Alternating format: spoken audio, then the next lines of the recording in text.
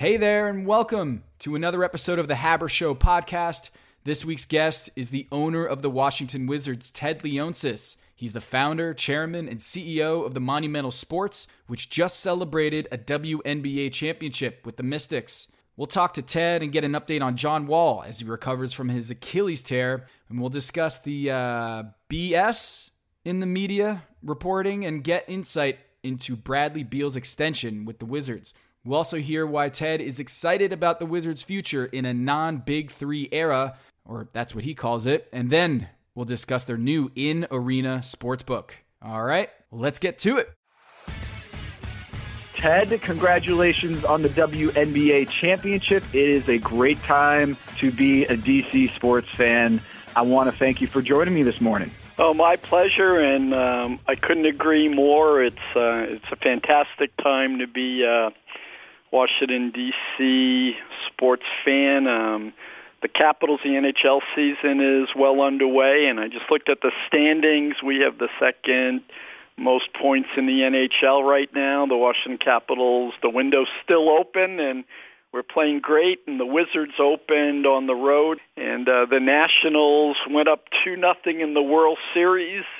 And a couple of weeks ago, our Washington Mystics won the WNBA championship, and it's really a fantastic narrative here. You know, the Caps winning the Stanley Cup, the Mystics winning the championship, the World Series going on right now. It's just a positive, great time to be a fan. You know, the NBA season has tipped off, and it's been a crazy off season for the Wizards and for the NBA at large, and we'll get into that. But first, on this show, Ted, we kick things off with a little game to loosen things up. And I want to let you in on a little story just so you have an idea of where I'm going with this. Okay. So last year, Ted, I was in Boston for the MIT Sloan Conference, and I've been going for years, and I just so happened to meet up with my aunt, and she lives in Lowell, Massachusetts. And she had mentioned to me while we're catching up, I hadn't seen her in a long time, and I'm telling her what I'm doing. I'm covering the NBA for NBC Sports, and I'm here for the sports conference. And she looks at me and she says, "Hey, Tommy, I grew up with a guy who, back in Lowell, we went to high school together, and he's pretty deep into the sports world." And I'm sitting here like, all right, the sports world's pretty big. And she's, I think he's pretty deep in basketball too.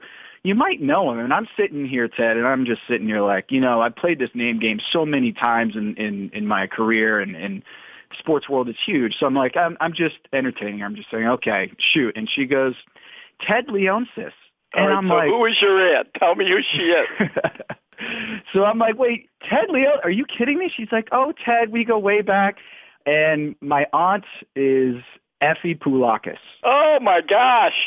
That's unbelievable. I think we might even be related somewhere back in the day. Lowell was a mill town, was a place where immigrants would come, and there was a big infusion of Greek immigrants that came to work the mills, and Effie and her family were there. We, many of us grew up playing basketball at the Hellenic and Holy Trinity Church and the little gyms there and the YMCA, and Effie will remember that my guidance counselor at Lowell, Massachusetts, told my parents that I wasn't college material and I wouldn't amount to anything, and I'm very fond of my Lowell roots and my Greek Orthodox roots, and the Poulakis family, they're bedrock in Lowell. So that's absolutely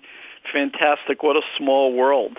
Isn't it? Yeah, so my name is Tom Haberstroh, right? You look at that last name, Haberstroh, and you don't think I'm Greek, but my middle name is Kyriakos.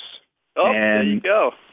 So my real name is Theodoros Yannis Leotsakos. That was Leotsakos? Can you spell that for the listeners? Yep, Leotsakos. It's Leutsakos, Leotsakos. And my father and his brother somehow ended up growing up, same household, different last names. My father's brother was Ephistophimus Leotsakos, and he went through life as Stanley Lewis. And so I think a lot had to do with tough names to pronounce. There probably was something going on when families went through Ellis Island and, all part of the rich tapestry of our country and immigrant America, startup America. If you remember Paul Tsongas, he ran a big campaign when he won his campaign for Senate back in the day, just trying to teach people how to say Tsongas and how to spell it. And, we can't take it personally. I think that's what, the nation was all about. And we can't ever forget that Lowell, the Lowell family, they were like the WASP bastions, if you will, of America, and they helped build the mills and really kicked off a big part of our industrial revolution. And, the mills needed people. One of my first jobs when I was in high school was working in a mill. They were, I think it was called Joan Fabrics. And it was just literally hundreds and hundreds of people sewing. And my job was to run around and sweep under the sewing machines all of the excess cloth. And it was a tough job because literally as you started on one and then you would finish, the first one would have more stuff underneath.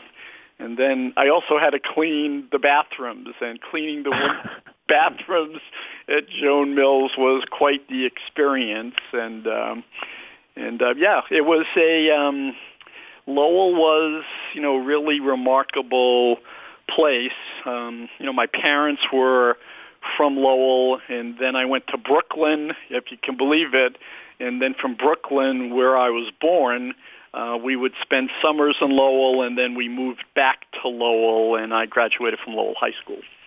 So to step back a bit here, did you actually go to Lowell University, which is now UMass Lowell? Did you spend any time there? Yeah, I played varsity basketball there. And then I transferred to Georgetown University and graduated from Georgetown. But, I played at Lowell State College for Coach George Gregoire. I actually was a pretty good basketball player. I played in Brooklyn growing up. Albert King and Bernard King, those were the playground legends where we were growing up. And, when you played in Brooklyn outdoors, it was a serious game there.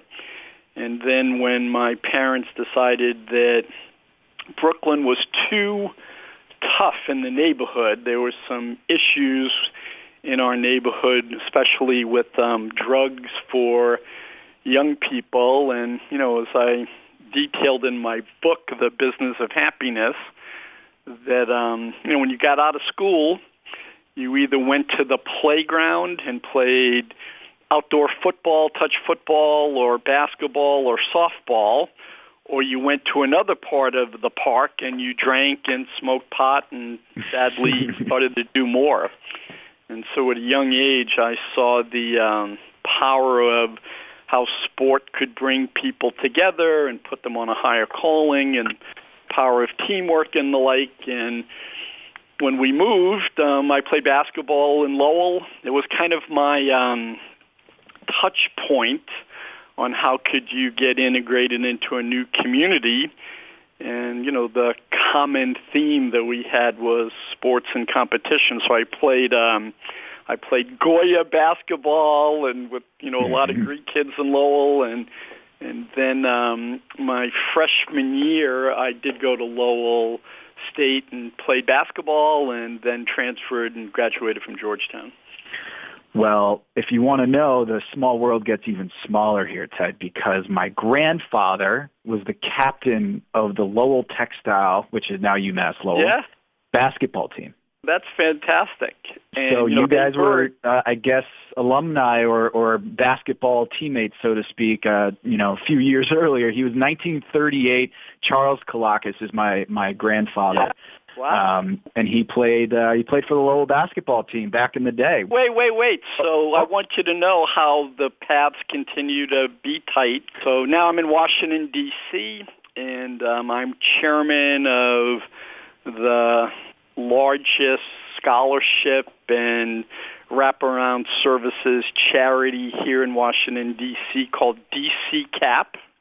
Yep. And just worked with the University of Lowell and Marty Meehan and Steve Pangiotakis, and we've created and DC CAP and my family are funding, and we've sent 20 DC high school students en masse to Lowell University, and they are now at Lowell University in STEM programs, science and technology programs, and U Lowell and DC CAP and my family foundation are paying for that because I feel so strongly about Lowell University, and Marty Meehan is such a great president of the entire university school systems.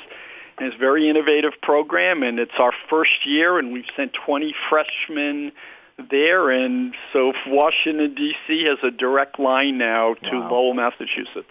How about that? Well, it's for those who have family roots like yourself and myself in Lowell, you're very passionate about it, and it's a very humble town, a blue-collar town, mill town, and I was researching for an earlier podcast guest, and it turns out that this longtime NBA coach, and this is the game here, Ted. We're finally there. All right. The game is, can you name the longtime NBA coach, very famous guy, who got his first big break as the coach of the basketball team at what was then Lowell University? And I guess still to most people it's University of Lowell or Lowell U, whatever. He got his first break in 1988, 50 years after my grandfather played for the Lowell basketball team. He was the head coach there. Do you know the longtime NBA coach who got his big break at Lowell? I am stumped, but it wouldn't be surprising to me that it's going to be a brand name. Shoot, tell me.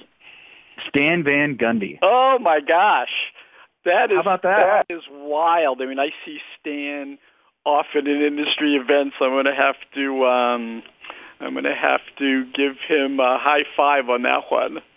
He was the coach for 4 years, Division II at the time. I think it is now Division I basketball team now that it's part of the UMass group. But, Stan Van Gundy spent a lot of time in Lowell. So next time you mention that to Stan, I'm sure he'd enjoy that. Yep. Well, it says a lot now. Now I understand. I understand a lot about where Stan is coming from. That's right. Yeah, most people from towns, if you grew up in Brooklyn, if you grew up in Lowell, you spent time in those communities, you tend to have a little chip on your shoulder. You tend to want to outwork others, and you're combative and competitive because, people, I'm sure, had said to Stan, well, that's not a great experience. That's not Kentucky basketball. That's not, big time. And so I'm not surprised that he would have gotten his start there. And that's fantastic. You have to learn to compete and recruit and coach and get competitive advantage in any way possible. Yeah, so how about that? Lowell, Massachusetts is the bedrock of not just the Industrial Revolution and the industrial rise of the United States, but also to basketball in some small way. Yep. So my family grew up with Jack Kerouac, and he's a Lowell product? Oh, yeah, Jack Kerouac grew up at the same time that the Greek immigrants were coming to Lowell, the French Canadians were coming to Lowell. They were the second wave. The first wave were the Irish Catholics, and, they were escaping the potato famine. And then because they could speak the language, they assimilated very quickly into they became teachers and policemen and firemen, and then the second wave were the Greeks that were basically escaping the Turkish invasions and the Yugoslavian invasions and the French Canadians. And so they all lived in the tenements off of Broadway and the Acre. Don't you love that name, the Acre? And, the Moulis family came and opened the butcher shop. I made a film, by the way, that is called We the People, the Market Basket Effect, that detailed all about Lowell and what happened during the whole Market Basket and Moulis family issue. You can go to Snag, SNAG Films, snagfilms.com. It's a business that I started with some friends, and Comcast is an investor in it. And you can watch We the People, the Market Basket Effect. I encourage you to do so. And tells the whole story about Lowell and the immigrants. And, Jack Kerouac grew up, and his best friends were several of the Greek kids. Johnny Kumanzelis, who was my uncle. If you go out to Lowell High School, you'll see Kumanzelis Square right outside Lowell High School. My uncle was a great athlete, as was Jack Kerouac. Jack Kerouac, I believe, even went to Columbia University on an athletic scholarship. And he grew up with my uncle. My uncle tragically died in the war, and he was such a great athlete that they paid homage to him with Kumanzelis Square right outside of Lowell High School's main entrance. My grandfather, I never knew him because he passed away tragically when my father was 2 years old. And so I just have pictures of him, and he was, it seems cliche, a Greek god, but he was named one of the 50 best athletes by the Hellenic Society in Lowell, and he was a giant. I mean, he was 6'3", 6'4". I'm 6 feet tall, and I'm wondering, how did I not get those genes? Harry I want to be 6'4". The Harry Aganis tournament I used to play in all the time. He, too, was a great athlete, and someone that was exemplar to the community, and I bet you they still have the tournaments. For sure. Yeah. Yep. Yeah. So that's where I got basketball in my genes. Yeah. So this podcast is probably of interest to 100 people. Maybe we should make it a little broader right now. Yeah. But I'd love to meet you. We should go have dinner one night and just catch up on all of these things. I know. We're going to look at a family tree here, Ted, and figure out that we're related here somehow. So, I mean, I guess all of us here are in the Greek family are related at some point. But hey, this is a sports podcast. We touched on basketball a little bit, but you've been on quite a run here, Ted. You've had a busy summer, and I know you're not one to take a break and kick back and smell the roses or enjoy the moment for too long before you're off and going to the next thing. But look, 2018 Stanley Cup Finals for the Caps. You win that championship for the Caps. In 2019, you win the championship for the Mystics. And so 2020, I'm predicting a Wizards championship. Don't sleep on the Washington Valor, who won the Arena Bowl in the Indoor Football League, the AFL. And basically, culturally, what we have articulated to everyone at our holding company called Monumental Sports and Entertainment is we have three specific goals. The first one is to always make the playoffs and compete and win championships in every league in which we compete. And so we've done that in arena football. We've done that in the WNBA. We've done that in the NHL. I also am a big player and partner in esports. Peter Guber is a very close friend of mine, and we own Team Liquid, And Team Liquid is the most successful esports team, and we've won championships in the Dota 2 championship, and we're very, very competitive, won the North American championships and League of Legends. And so really we now need to focus on the Wizards in the NBA and the Go-Go in the G League. We just bought a G League team. And so our first goal is build great teams that can win championships, unite our community, make lifelong memories. Second is very sincerely to be the most socially responsible organization in sports and just activate charitable giving, really play a central role in uplifting the communities that we serve. And I'm very proud of all of the work that we're doing there. And then third is if we can win championships and we can unite our community and be great servants to the fans and the communities that we serve, we will build the most valuable, biggest, most important sports and entertainment franchise. And we are well on our way to that. We generate today Monumental Sports and Entertainment. All of our venues, all of our teams, all of our networks, we generate more revenues than the largest NFL teams. And, right now our franchises and organization probably, we haven't been out and about pounding our chest, but, we're probably worth $3.5 billion. And so the strategy is working. If you are in pursuit of what I call double bottom line enterprises, if you do really good, you'll do really well. And that's what we have taught and evangelized to the 4,000 full and part-time people in our organization, that let's try for excellence exemplified by championships.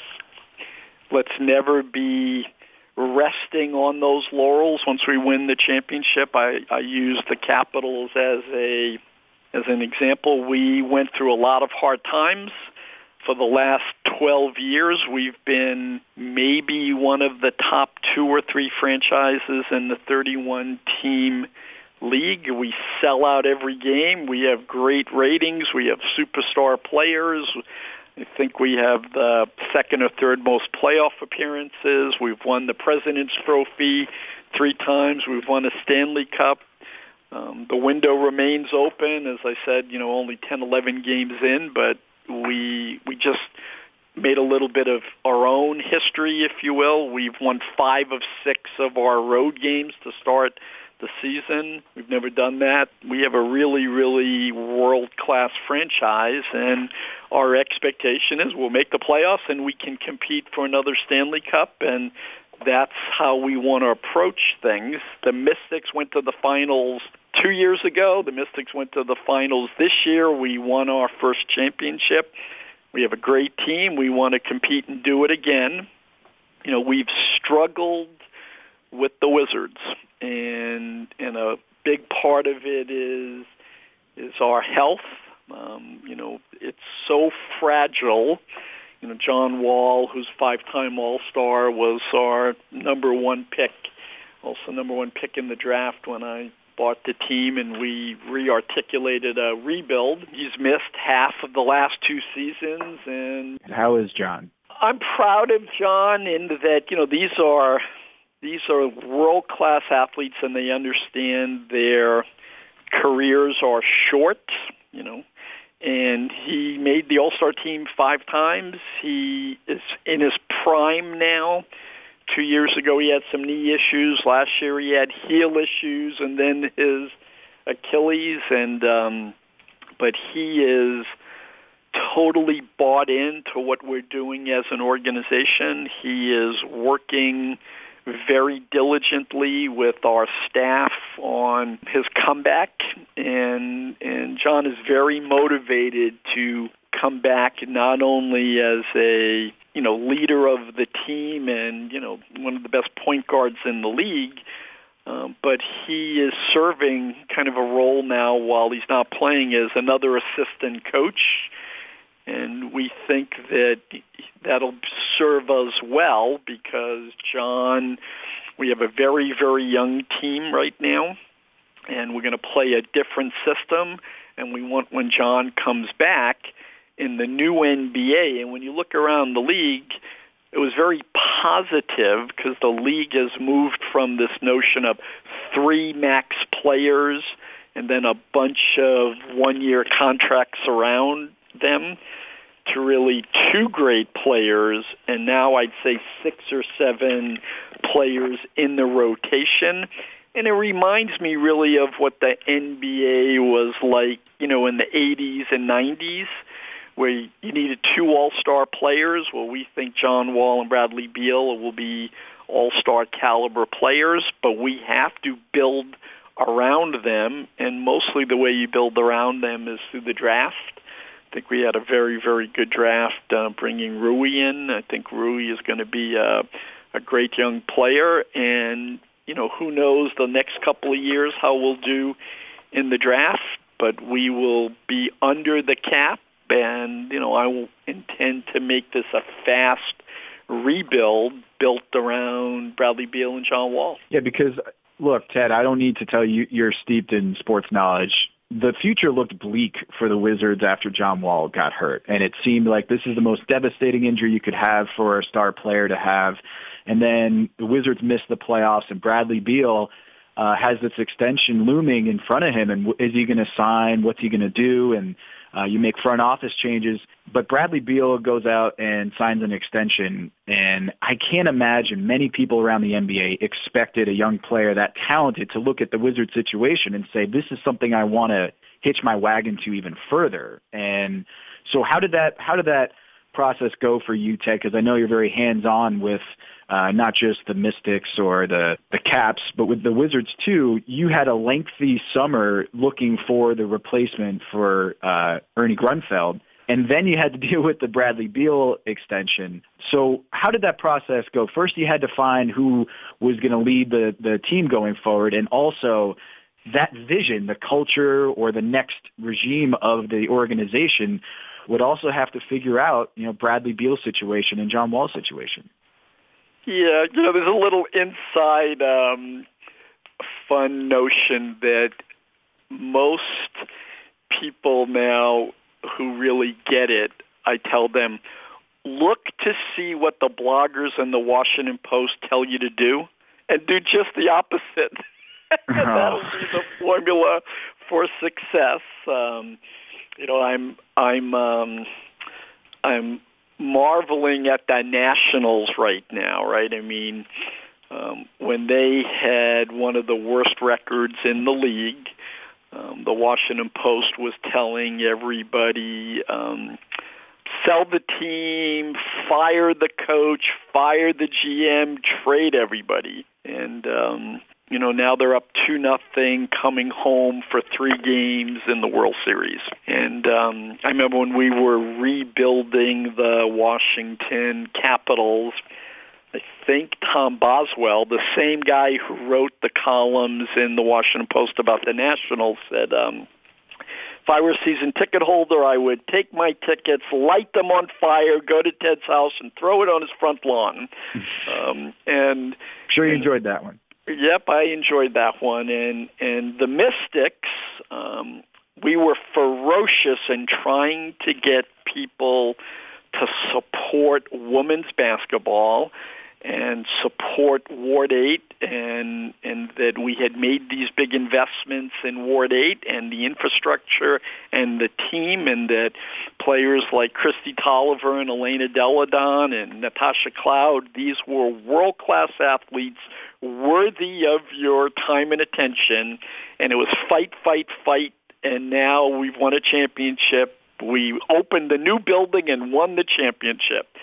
And so Bradley Beal, who we picked in the draft early on, has experienced all of that. He was a part of the the Stanley Cup run. He attended games with us. He went to the parade. He experienced our plan, our internal communications, and how it crescendoed.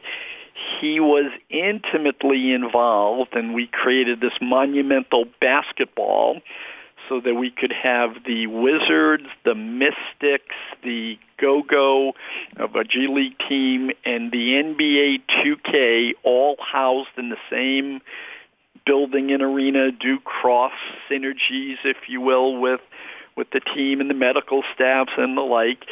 And he saw and heard the plan and saw what we were going to do and saw our commitment and our level of investment. He went to all of the games. He was running out on the floor with the championship. And so when we talked to him about it is so meaningful to be a player who's connected to the community and who works and overcomes all of the naysayers, all of the negativity, all of the random pixels out there, and winning a championship in the city, in the town, for the community that you've grown up with is the most spiritually uplifting experience imaginable.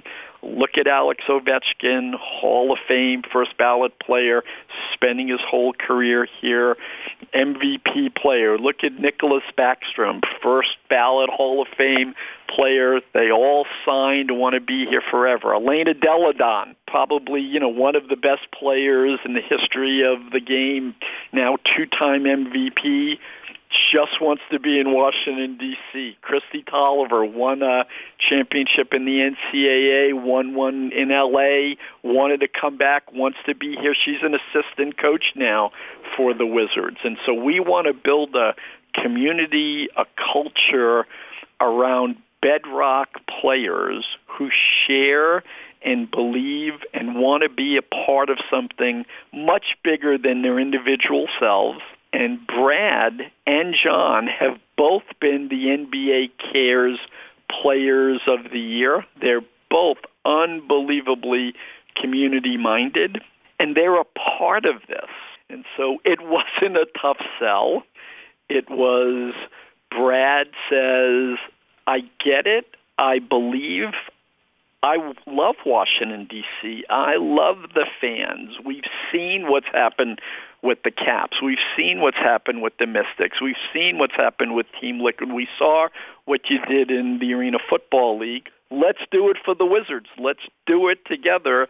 Let's have many hands make light work. And so I'm proud of Brad. I'm proud of John. I'm proud of these unbelievably gifted players who not only, they're going to get paid, they're going to be a part of something, but they're making their own decisions, and they're not being swayed, if you will, by pixels. They're to thine own self be true, and they get how meaningful it is to win a championship in the city that you love in front of the fan base that cares for you, and you return that love.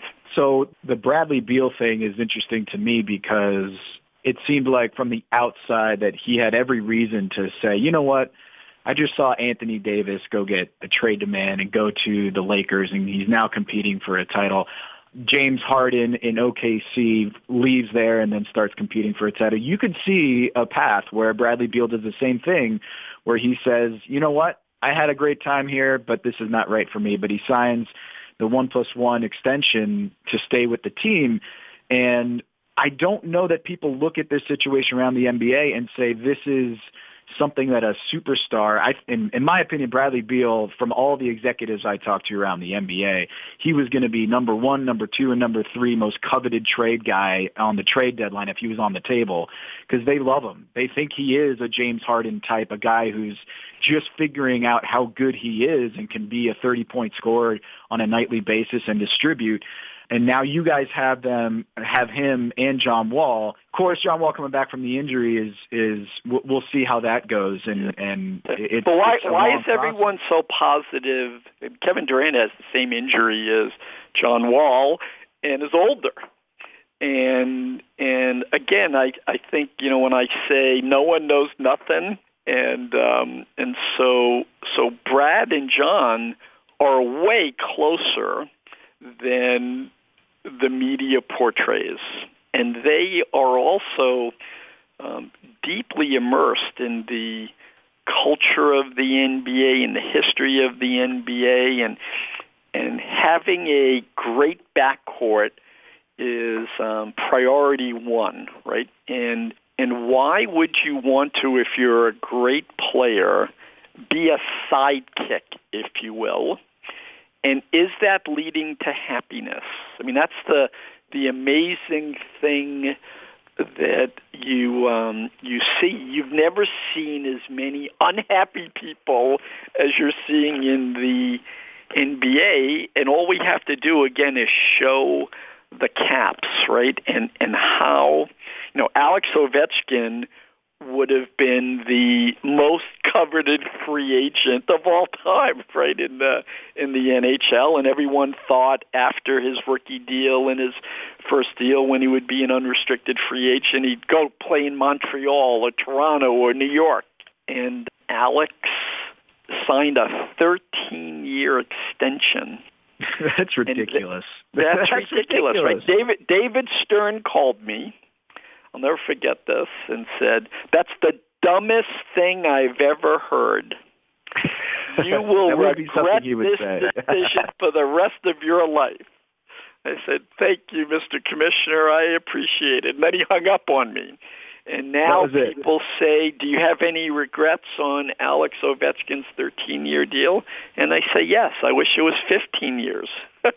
and so if you get a young player and they're a part of building your culture, and the team and the culture really becomes theirs, right? That's the key thing. And so if you're gifted and you're going to get paid in the NBA, why go play and be the third wheel, right? It's almost, it's counterintuitive to me, right? Because, it's LeBron's team in L.A., okay? How'd it go last year? Did anyone look happy in L.A.? And so Brad and John and the players here, they're a part of something, and it's going to be really, really hard. But if you're in it together, I mean, the Mystics 7 years ago were the worst team in the league, and we brought Mike Thibault in, and he was the winningest coach in the WNBA, never won a championship, and we sat together and said, what do we have to do to build a world-class organization, great players, great team, great venue, win championships, be competitive, put women's sports on the map here in Washington, D.C., and the WNBA? And so we laid out that plan. There were fits and starts. We'd make the playoffs. 1 year we didn't make the playoffs. We had good drafts. We had to make trades. And, 3 years ago, you could kind of smell, hey, this is going to be good. We'd have some injuries along the way, and that's the thing that people way underestimate, the efficacy of team development. They're random. We had a Wizards player get hurt first game, right? We've got like 5 Wizards players already not playing, and the NBA, just look around the league. There's lots of great players who aren't playing, and those teams won't perform as well, for the most part, until those What players... do you attribute that to? Do you feel as in your role, you look around the league, do you think that the game is changing too fast, or do you think this is just miles on the tires? What do you think you would attribute that to in your experience, where it feels like a star? Maybe this is not empirically true, but how do we get these guys healthy? I think the AAU system has a lot to do with the injuries, if you will. And when I say the AAU system, I just mean that, and it was one of the reasons, by the way, we chose Rui in the draft, and why you're seeing a lot of the international players, the global players, shine and be more durable, if you will, in that they aren't playing 10 times a day in the AAU tournaments. And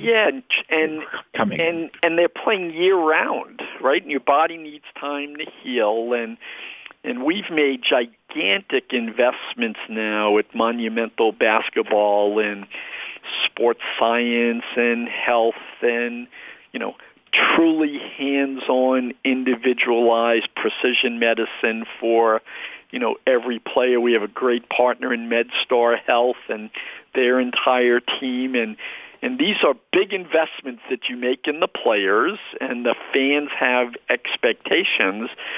And we're learning so much. This whole notion of load management, and it's still, hard to totally manage and perfect, right? Because if you're playing a player, load management, it's you're traveling, you're practicing, you're playing in the games, back-to-backs. The league has done a lot of work in trying to not have as many games back-to-back, and it's a very, very difficult sport. You have to look at sleep. I just read this book on sleep, and we're very focused on sleep and napping, but mostly for recovery. Your body needs the time. Hydration is, a real science right now. And how we're treating John Wall in that we've seen, we can go into the data and see when people have these kinds of injuries, how long does it take for them to come back? When do people come back and it's too early and they get re-injured? And you can show the player, this is how you have to rehabilitate. We have been every moment of every day with John Wall. He gets it. He appreciates that. And we've taken the pressure off by saying, we don't think you will play this year, and that is okay with us. And it should be okay with you. You're going to be around the team. You're going to be like an assistant coach. We don't want you to rush because you're signed long-term, and we want you to come back with confidence, feeling great. You have your contract, so you don't have to rush back because it's like a contract year and you want to show other GMs that you've still got it. You look at some of the players in the NBA, and that's what's happened, and, it's really affected their career and the team makeup and the team chemistry, and we wanted to remove all of that, and the psychological, mental health side of curing and taking care of athletes is equally as important. And so that whole side of the equation we're really, really focused on, and I think a lot of other teams now are, doing that. There's always going to be injuries. Isaiah Thomas comes to our team, signs a one-year deal, and breaks his finger, right? Breaks a thumb, and that'll happen. But what you're talking about is how to prevent injuries and create a system or a culture where you have the long view in mind. And that's hard to do in today's NBA, hard to do in today's microwave society where, I was on the season preview show this week where Steve Kerr in a sit down with Logan Murdoch at NBC Sports Bay Area says it's unlikely that Klay Thompson's going to be back this year. And the whole world was, kind of shocked by that proclamation because it's, hey, we were hearing February on him, or we were hearing January even on some level. But I think as an owner, I want to ask this question, Ted, is... Now, wait. Okay, this is what I mean by the media, right? We were hearing, okay? You were hearing, right? Who could you possibly be hearing that from? And, I love telling this story where when we were interviewing for folks, to replace Ernie, I really was extroverted, and I talked to like 80 people and, started doing interviews, and the interviewing process was very diligent, and we had one person come and visit us, and I have an assistant who was in all of the meetings. We had some consultants and the like, and it was eye-opening for my assistant, Bob Schneider, because he loves sports and he grew up in the political world, and now he's deep in the sports. And so I'm hosting somebody for the first time at my home in Maryland. And we're making some small talk, and Bob goes to Sweet Green to bring us some salads. Yep. And so we are making chit-chat, we have our salads, and then we go to start speaking. And there's a bathroom break, and Bob comes into my home office shaking his head, and I go, "What's up?" And he goes, "Well, look at these tweets," and it's Ted is interviewing this candidate, and he's getting a tour right now of the practice facility in Ward 8. Oh, no. and he goes, "Well, we're at the house." And then it says he's offered a 4-year deal, but the candidate wants 5. And I say, the only thing I've offered is, would you like the kale salad or the salmon salad? I don't get it, right? And so like on Steve Kerr, medical information and rehab and HIPAA laws, and it's right. so important, right? And the media tries to put pressure, and all I've ever done now of late is to say, this is about you, your career, your role on the team, your responsibility to the community, and we are going to do the right things in the right way. All of the pixels, the pixels won't hurt. And so when you say, well, we were here in February, how could that be, right? It was just someone writing it. And so when they go, I'm shocked. Let me say, Andre Iguodala, the reason why February was out there is because his teammate at the time, Andre Iguodala, went on ESPN, and I guess this is one of your pixels, but he went on ESPN on First Take and said, we're expecting him to be back. And this is over the summer before Iguodala, and they made changes over there. He said, we're expecting him to be back in February. Where he got that date, where the science comes in there, I don't know. But then people are looking at February, and he's saying he's a fast healer, and then the expectation is set for February. And so as the media, I'm just going to stick up for the media here and say, without that quote from his teammate, and he's not a doctor, and neither are most of the media members, but that's how this conversation gets generated. And I do think there's just a little bit more perception that this is more precise than it actually is. People think that as soon as an Achilles injury happens, the team and the player are already saying, all right, he's going to be back at this point. No. Every single day this summer, every single day, no exaggeration, we had somebody with John working out with him, spending time with him, and sending us, Tommy Shepard, Tommy would then send to me every day the analytics, how he's doing, a video, how much he weighs, what his strength is, every single day.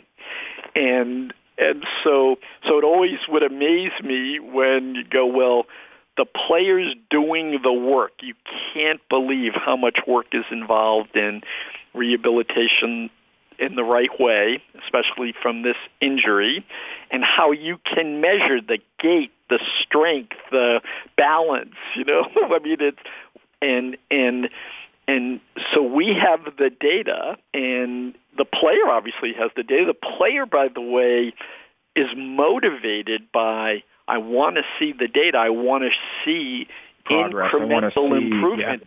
there are times when you take a step back or you're in pain, and it's a long, long process. I admire the fortitude of the players that come back, but I also admire the organizations that are about truth, right? And it's we're in it for the long haul. We don't want a sugar buzz, return. Yeah, maybe we'd sell some more tickets, but that's like a short-term thing, and I'm not interested in that. I'm interested in us having a team that long-term becomes a destination. And it's, well, if Bradley Beal is there and John Wall is there and they've drafted well and they have these great facilities and these great doctors and the city is fantastic, and look at the investment they made in the buildings, and that, that's how you'll overcome and become a great, great franchise. And my confidence is, well, we've done it elsewhere. Now we can do it here. And, building monumental basketball, we're one of the few organizations that has an NBA, WNBA, G League, NBA 2K, obviously the Summer League, all housed in the same place. We've made incredible investments, John Thompson joining us and working with Sashia to be focused on, off the court and family matters and the like. And as I said, mental health becomes very, very important. The world that these young people, men and women, now are living in with social media is remarkable. And we've never really dealt with it before, and we're literally having to tell players, put the phones down. Don't weigh in during your free time onto social media. There's nothing that good that's coming there, right? It's negative, and that is contributing to your angst, if you will, and it should be, go out and get experiences when you're on the road. Go with your teammates to museums, right? I mean, let's program speakers. Let's find something. I just put on my blog today. Warren Buffett, Bill Gates, they read 200 books a year.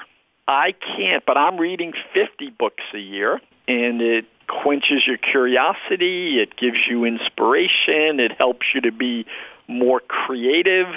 And how did I budget and allocate the time to do that? And I don't watch television other than sports, and I'm way cutting back on social media, because when you think about it, you're reading pixels from morons.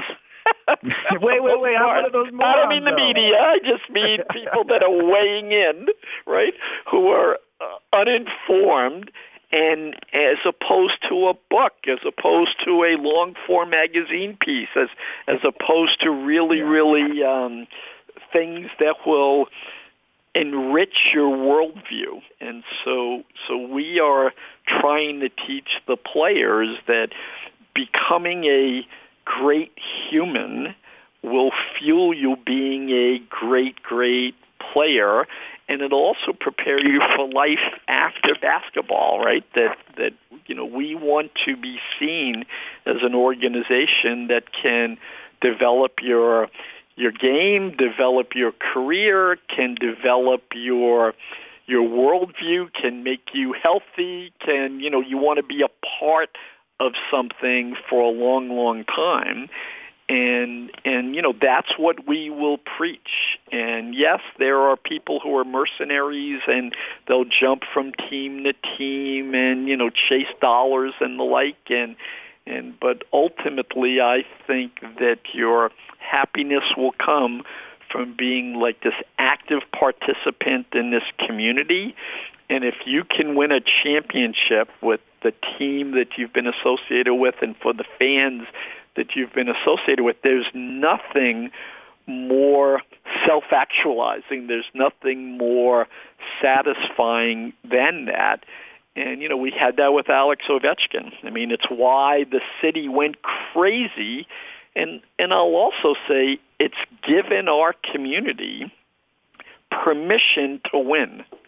I'm so proud of how close the Capitals, the Mystics, the Nationals are.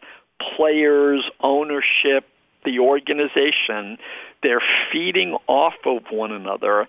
And it's, well, if the Caps could do this and the Mystics can do this, we can do this.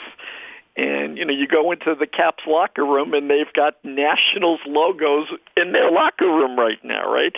Alex is throwing out the first pitch, is very close friends with Zimmerman, right? They came into the leagues pretty much at the same time. And there's something very, very powerful about being a part of a community, building and contributing to what the culture is. And frankly, if that's not what you're about, you will be happier somewhere else, right? There are players, people in an organization that don't buy that. They think it's baloney, right? And we go, fantastic. This isn't the right place for you. And so, how do you, Ted, go from a phone call with Barack Obama to landing with Tommy Shepard? Well, it wasn't so much landing with Tommy Shepard. It was, I had two conversations with President Obama, who, was very, very insightful, as was Greg Popovich, right? As was, lots of people that I spoke to, the president of Georgetown University, Jack DeJoy. I mean, I spoke to as many people as I could, first about leadership and building a great organization that incrementally improves all of the time. And, what basically came was, it's not about a person, it's about the team. And this notion of the unicorn great decision maker is a false one. You need to knock down walls and make people, allow them to breathe, right? And so what it gave me the confidence to do was to say, yeah, I'm going to promote Tommy. Tommy, I was most impressed with his extrovert nature and all of the people that he knew and all the people that were calling me, but also his love and respect for global international basketball. And he was loyal to his boss. He never once said to me, which you'll see in business, well, I didn't want to do that, right? He didn't throw his boss under the bus. He just focused on, here's what I would do on the go forward. But we went out and we brought in Sashi Brown. Sashi is a world-class thinker, very talented guy, was a lawyer, went to Harvard Law School, worked in the NFL. He was bringing a different perspective to this. We brought Danny Medina in, who, grew up in Barcelona and, worked for a couple of years in Philadelphia. And he had a very, very interesting view of the NBA and what works and what doesn't, and why it isn't working in the NBA, what we have to do to turn that around. And we brought John Thompson in, right? John, Georgetown University, was a great coach, but is more a teacher and was more focused, as Georgetown always was, about yes, they have to be world-class athletes, but they have to go to class, right? I mean, that's the whole Georgetown ethos, and that you have to worry about the people around them and the culture that you're creating so that they're a part of something and that they're developing, everything in them. And we built this new training facility with our city and events DC, and so it's a big move, but it's not unlike what we did with the Capitals, right? That there was a lockout in the NHL, and we used that year, and we changed our minor league affiliation from Portland, Maine to Hershey, Pennsylvania. And we said, what we're going to do in Hershey is run the same system, same play, cook the same food, do as much as we can. We'll recruit the coaches, we'll recruit the players, we'll treat Hershey like it's a world-class organization and facility, and we'll partner with them.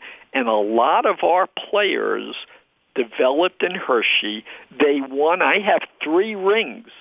3 championships from Hershey, and a lot of those players that won rings in Hershey then came up to the NBA, and then we built and opened for when we came out of the lockout our new training facility, which is still in Ballston, Virginia, still considered, the class or one of the best training facilities, and we rebuilt the team. So it was a big strategic change and pivot.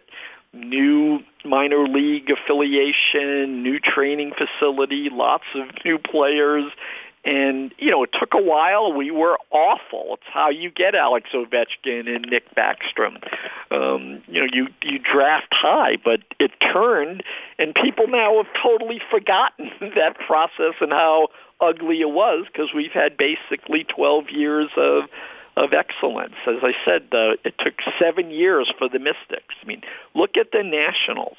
Look at how they moved. They played at RFK Stadium. The city and the Nationals built and opened Nats Park. They had a great team, lots of great players. They were always coming up short.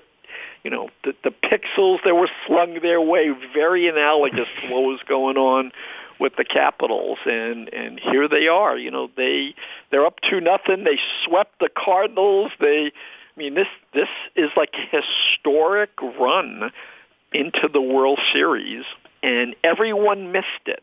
The Nationals ownership didn't miss it. We believed, right? I'm very close with the Lerner family, and they own a small piece of Monumental Sports, and we get it. We know what they were doing. They were criticized like crazy for letting Bryce Harper go, right? And it was, well, would you like one really, really high-paid player or 3 really, really good players? And we believe in our future. Soto could be one of the greatest players ever, right? He's like a baby. He's a delight in the batter's box. Yes, unbelievable, right? And so I think if you have a strong point of view, you've done the work, you've done the research, and that's what I believe, where I take confidence. I really did the work in building the new organization. It's going to take a while. We're going to get criticized. People are going to be snarky and funny. But we believe the notion that you would bring in 3 people and they would do a 2-hour interview with you and then come back and do another 2-hour interview, and then you go, here are the keys, go drive the car. I think that's old NBA, and these are big, complicated, complex, very valuable organizations. And, I do have another life running businesses, being, on boards of public companies. And you would never do in a public company what the media and what some people are saying you should do in pro sports, right? These businesses now are worth several $billions. You need to do succession planning. You need to do career development. You need to do a lot of due diligence in building your organization.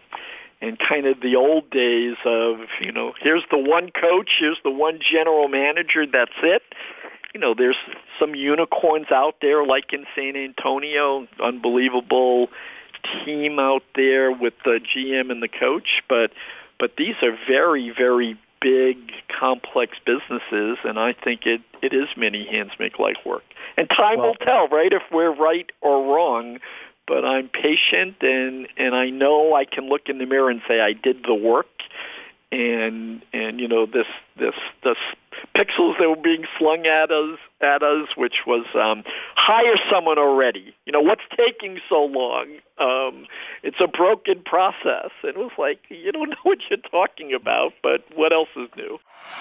I will say a couple months ago on that front of predicting the future and no one knows anything, but they think they know everything. When I was sitting at home over the summer, it was a couple months ago, I think, I had a lot of friends like in Wall Street or in the business side and in finance, and they texted me. They're like, what is this sports book in the arena at an NBA team? There's a guy talking about it on CNBC right now. And that was like breaking news. I didn't even know that you were in talks to bring a sports book into Capital One. What is that for the fan, just for those listening at home? What does that mean for the fans, and what does it mean for the organization? Well, right now, if you're a student of sports, there are 3 innovations that are driving everything on a global basis. The first is streaming media, direct to consumer, DTC, over the top, OTT, so you'll hear DTC and OTT, which essentially means can you build a relationship through your video assets going direct to the consumer. Right. And we were the first to build a regional sports network, Monumental Sports Network, and we stream 500 games a year. Comcast and NBC are minority partners in MSN, and it is a bellwether for what the future could look like. We also, have a great deal with NBC to show our games on Regional Sports Network, and we are a minority equity partner there. So we've built the most innovative, most robust media partnership with a partner in all of sports, right? It's both Regional Sports Network as well as OTT. Then the second is the gamification of sports based on big data. Sports publishes the most data of any business, way more than business does, right? It has quarterly reports and annual meetings. I say to everybody, I've got hundreds of annual meetings, right, with all of our shareholders. They come to our games. We publish real-time data and information. And so you're starting to see, obviously, through like the DraftKings and FanDuels of the world, and my private equity company is a big investor in DraftKings, and we see the power of people getting engaged with the sport, with the data, their level of engagement on the media and with the teams skyrockets. And so gamification, big data, gaming, and gambling. And a couple of years ago, it was passed by the Supreme Court. There was a rule called PASPA, but that really was about states' rights. And states said, we need more revenues. We need a broader tax base. We want to create jobs for people in our community. And we know through research that there's billions and billions and billions of dollars that are being gambled illegally in the shadows or offshore. And why wouldn't we want to create a regulated, official environment where people can place sports bets and generate jobs and generate revenues for the leagues, and people will pay taxes on their winnings, and will take what's in the shadows and bring it into the light, which is goodness. That's not badness, right? It's not like people aren't betting today.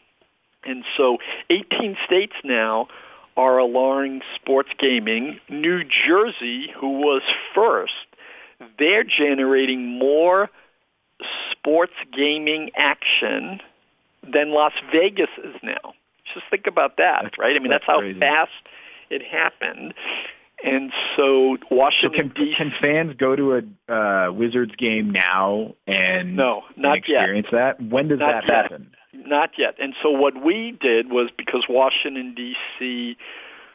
will legalize sports betting, and they created this tiered approach.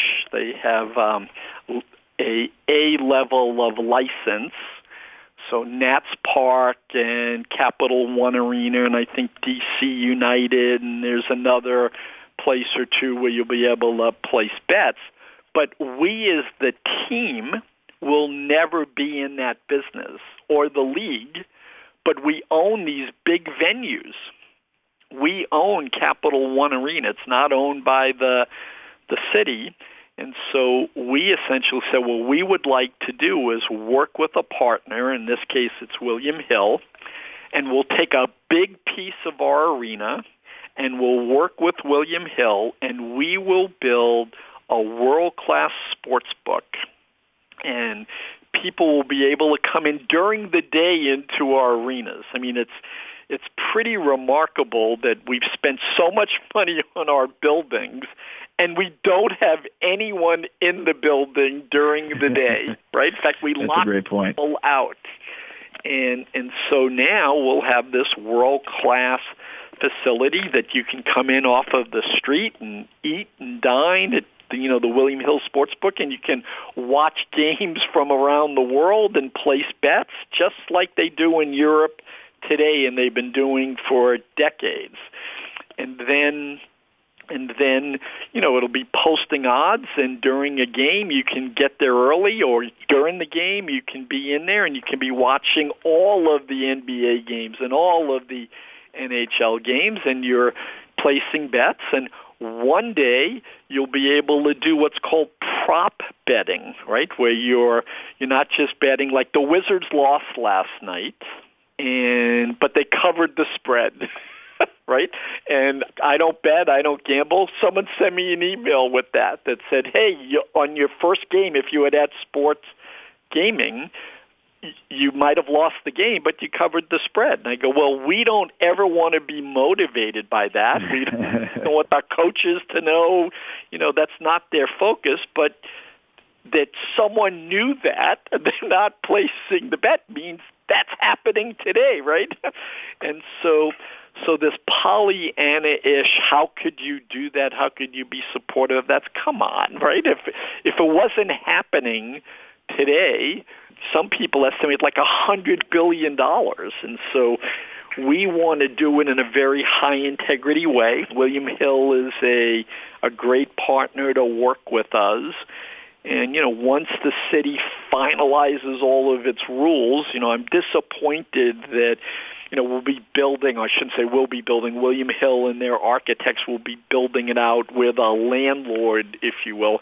But I don't think we're going to be able to take bets live until next season because, the regulators, and we want to be above reproach and do everything by the book, which you have to do. But as I've told people, good, while you're getting it right, that means there's another season of illegal betting that's going on where the city's not getting any revenues, there's no taxes being paid. And so I'm not sure who the real victor is there other than the underground economy. Well, if I had gone back in time, Ted, and said, this kid who's cleaning up shavings off of the floors in a Lowell mill, making a bet that you would be owning these teams and being part of these championships. And esports is so it's OTT and DTC streaming and gamification and gambling, and then esports. And as I said, we're the absolute leader in esports through Team Liquid and this holding company we created called Axiomatic. We invested in Epic Games. Epic Games owns and launched Fortnite. If you play Fortnite. And I think Tommy is running the esports team, or at least he has a hand in that too, which is a new job for him. When we first told him we were going to do that, and he and my son are very involved, and they've been wheeling and dealing and making some trades, and we won the first round pick, and and the reason that we're doing so well in esports is we are treating the athletes like they're professional athletes. Team Liquid has won like $25 million in prize money. We house them in this great training facility. We get a sponsor for the training facility. More people are watching games and tournaments on Twitch than are watching an NBA game, right? If you went to the Tech Council, the Tech Day at the NBA, right? Adam brought out a young woman on YouTube who's got 14 million subscribers. And he reminded everyone that a typical NBA game, we get a couple of million people watching. I remember, Ted, you were big on the gambling and sportsbook. In 2016, I went to this tech summit, and you were big on that back then. So the innovation, for sure, these are things that you think about years in advance, is how do we implement them? And so you did it with the Mystics, you did it with the Caps, and you did it with your arena team. So now I guess the Wizards fans can see the blueprint on the other sports, and they're looking forward to the future there in the Wizards. Yeah, Which, by the way, I've let the Wizards fans down. And we have to redouble our efforts to make the team great. It could take a long time, but the only thing we can promise the fans is that we will do the work and that we're in it together. That Brad signed the deal showed our commitment, right? That John Wall signed the max deal. Unfortunately, he got injured. Those are really positive signs, right? That great players want to commit long-term to the organization and to the fan base. And I'm just hopeful that our fans, while there's going to be pain along the way, that they'll think of the long term and look at our other teams and how we've won championships and take some solace in. We know what we're doing, and hopefully we can deliver sooner rather than later and remake the Wizards into being a world-class great team and great organization. I'm not so sure a lot of NBA fans thought that the Raptors would raise the Larry O'Brien trophy this past June, but a lot of crazy stuff happens in the league, and it's only being more unpredictable as we go along. So, Ted, thank you so much for joining the Haber Show, and I'll see you around the arena at some point this year and around the NBA, and we'll catch up then. Great, yeah, and I look forward to getting together and comparing notes on Lowell in Big Creek. It's Peter King, host of the aptly named Peter King Podcast, dropping every Wednesday. I chat with big football people. Now, I've added a second mini-pod dropping Monday mornings, capsulizing my Football Morning in America column. Listen. All right. Thank you for listening to The Haber Show. Don't forget to subscribe, rate, and review wherever you listen to podcasts. If you do those things, screen grab it and tweet at me at Tom Haberstroh, and I'll give you a shout. Until next time.